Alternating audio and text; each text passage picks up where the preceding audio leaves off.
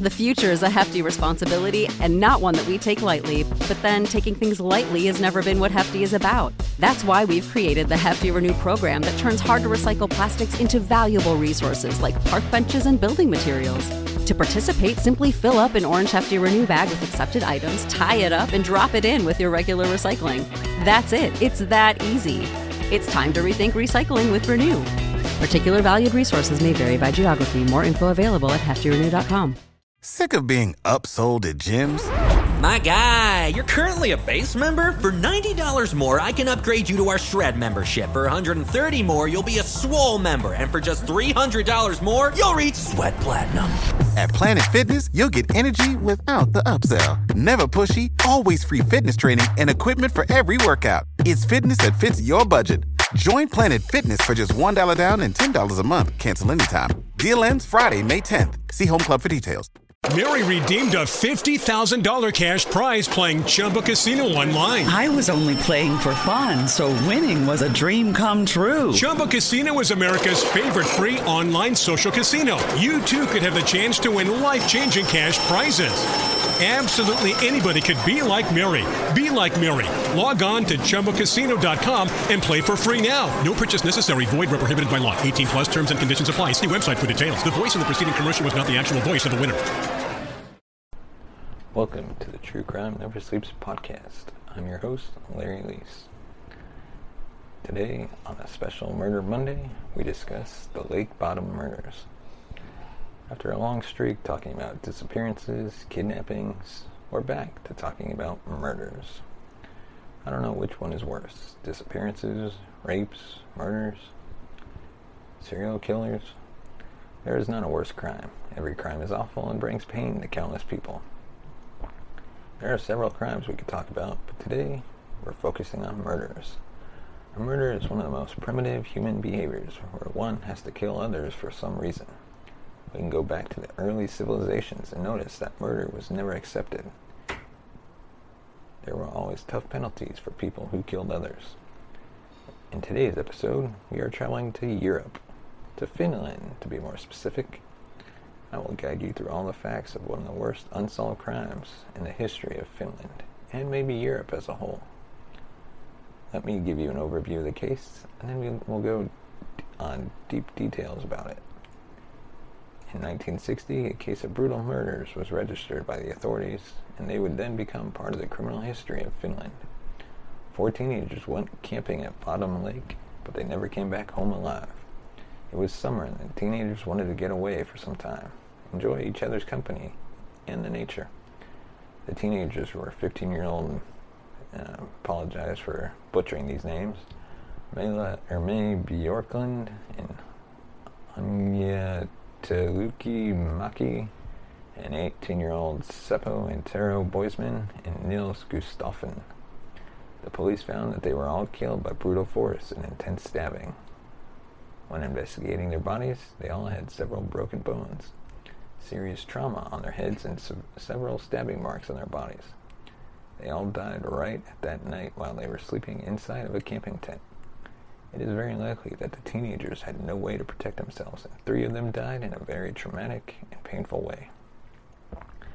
Let's go into the facts and what happened to the teenagers. On Saturday, June 4th, 1960, 4 Finnish teenagers had decided to go camping on the shores of Lake Bodom. The lake is located in the city of Espoos, Oita Manor. As I mentioned before, Bjorklund and Maki were 15 years old at the time. They were accompanied by their boyfriends who were 18 years old, Boisman and Wilhelm Gustafsson. The teenagers were going to spend the night camping from Saturday to Sunday, then head back to their homes. At about 6 a.m. on Sunday, a group of boys birdwatching were around the area, and as they kept walking, they noticed that they saw from some distance that the tent had collapsed. As soon as they noticed the tent, they also saw a blond man walking away from the area. They couldn't see the man's face due to the distance.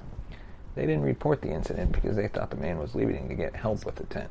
It was 5 hours later when a carpenter named Esko Oiva Johansson discovered the bodies while he was working in the woods. He alerted the police, and they arrived about 1 hour at noon. After analyzing the bodies in the crime scene, the police concluded that sometime between 4 a.m. and 6 a.m. on Sunday, June 5th, 1960, they were all stabbed and beat to death by an unknown person. By some sort of miracle, Niels was the only survivor of the massacre. He had fractured facial bones and some stabs around his body. The injuries seemed to be a confirmation that he was a victim and not the killer. After he recovered from the attack, he told the police that the attacker was wearing black clothes and could only see the attacker's red eyes. The victims were not injured inside of the tent. The attacker took the victims outside and hit and stabbed them on the outside by the side of the tent. It seems like the attacker hit them with something sharp but also hard, maybe a rock. The police could never find the murder weapons, though, so this is still an open question. The killer had some unusual behaviors, according to the police. They found the killer to be a very puzzling individual because he took the teenager's motorcycle keys, but didn't take the motorcycle. Some shoes were hidden about 500 yards away from the scene. Several items that were supposed to be on the scene were never found by the search group.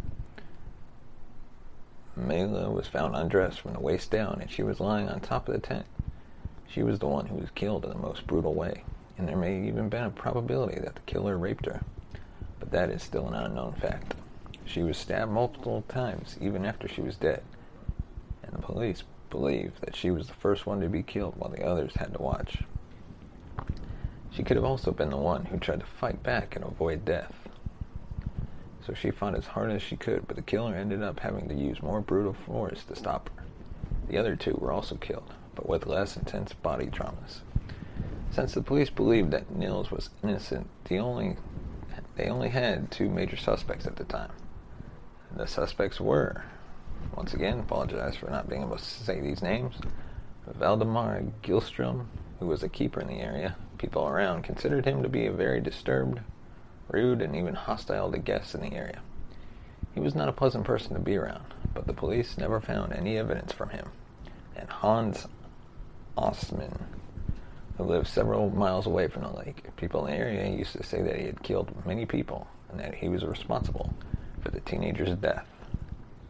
That became even more evident when he had shown up at a hospital in Helsinki with bloody clothes on the morning after the murder. No evidence was found against him. Despite extensive investigations, the murderer was never identified. Various theories on the killer's identity have been presented over the years. Since it was noticed that the police did a poor job in collecting evidence and even looking for Niels' DNA on the other teenager's body, he then became a suspect years later. He was unexpectedly arrested on suspicion of committing the murders in 2004, but was found not guilty the following year. The Finnish National Bureau of Investigation marked the case as solved based on a new forensic analysis. According to the prosecution's interpretation of the bloodstains, Gustafsson had been drunk and excluded from the tent when he attacked the other boy, getting his jaw broken in a fight which escalated into him committing 3 murders. The trial started in 2005 when the defense lawyer argued that the murders were the work of one or more outsiders, and that Gustafsson would have been incapable of killing 3 people given the extent of his injuries. It had always been known that the shoes worn by the killer and hidden 500 yards away from the tent belonged to Niels, who was found barefoot on the top of the tent. At the end of the trial, the court concluded that the evidence presented wasn't enough to prove that he was guilty, so it was marked as inconclusive, which means that by now he is still innocent. The murderer was never found for sure, but due to a poor job collecting information right at the scene, people may think that the killer could have been found if this mistake had not happened. And that's a wrap for today's story. True Crime Never Sleeps is here to bring you the best stories full of details and insight. For more information on our podcast, follow us on Twitter at TrueCrimeNS and subscribe to the podcast on your favorite platform. This show is made possible thanks to our sponsors, Poddex. Visit poddex.com for more information on their product and use promo code TCNS for 10% off your first purchase. And visit Hunt a Killer and use promo code TCNS for 20% off your first box. Thank you, and we'll see you next time. Support for this podcast and the following message come from Corient. Corient provides wealth management services centered around you. They focus on exceeding your expectations and simplifying your life. Corient has been helping high achievers just like you enjoy their lives more fully, preserve their wealth, and provide for the people, causes, and communities they care about. As one of the largest integrated fee-only registered investment advisors in the U.S., Corient has deeply experienced teams in 23 strategic locations. Corient has extensive knowledge spanning the full spectrum of planning, investing, lending, and money management disciplines. Leverage Corient's exclusive network of experts to craft custom solutions designed to help you reach your financial goals, no matter how complex they may be. Real wealth requires real solutions. For more information, connect with a wealth advisor today at Corient.com. That's Corient.com. Corient.com. When you need mealtime inspiration, it's worth shopping Kroger, where you'll find over 30,000 mouth-watering choices that excite your inner foodie. And no matter what tasty choice you make, you'll enjoy our everyday low prices, plus extra ways to save, like digital coupons worth over $600 each week. You can also save up to $1 off per gallon at the pump with fuel points. More savings and more inspiring flavors make shopping Kroger worth it every time. Kroger, fresh for everyone. Fuel restrictions apply.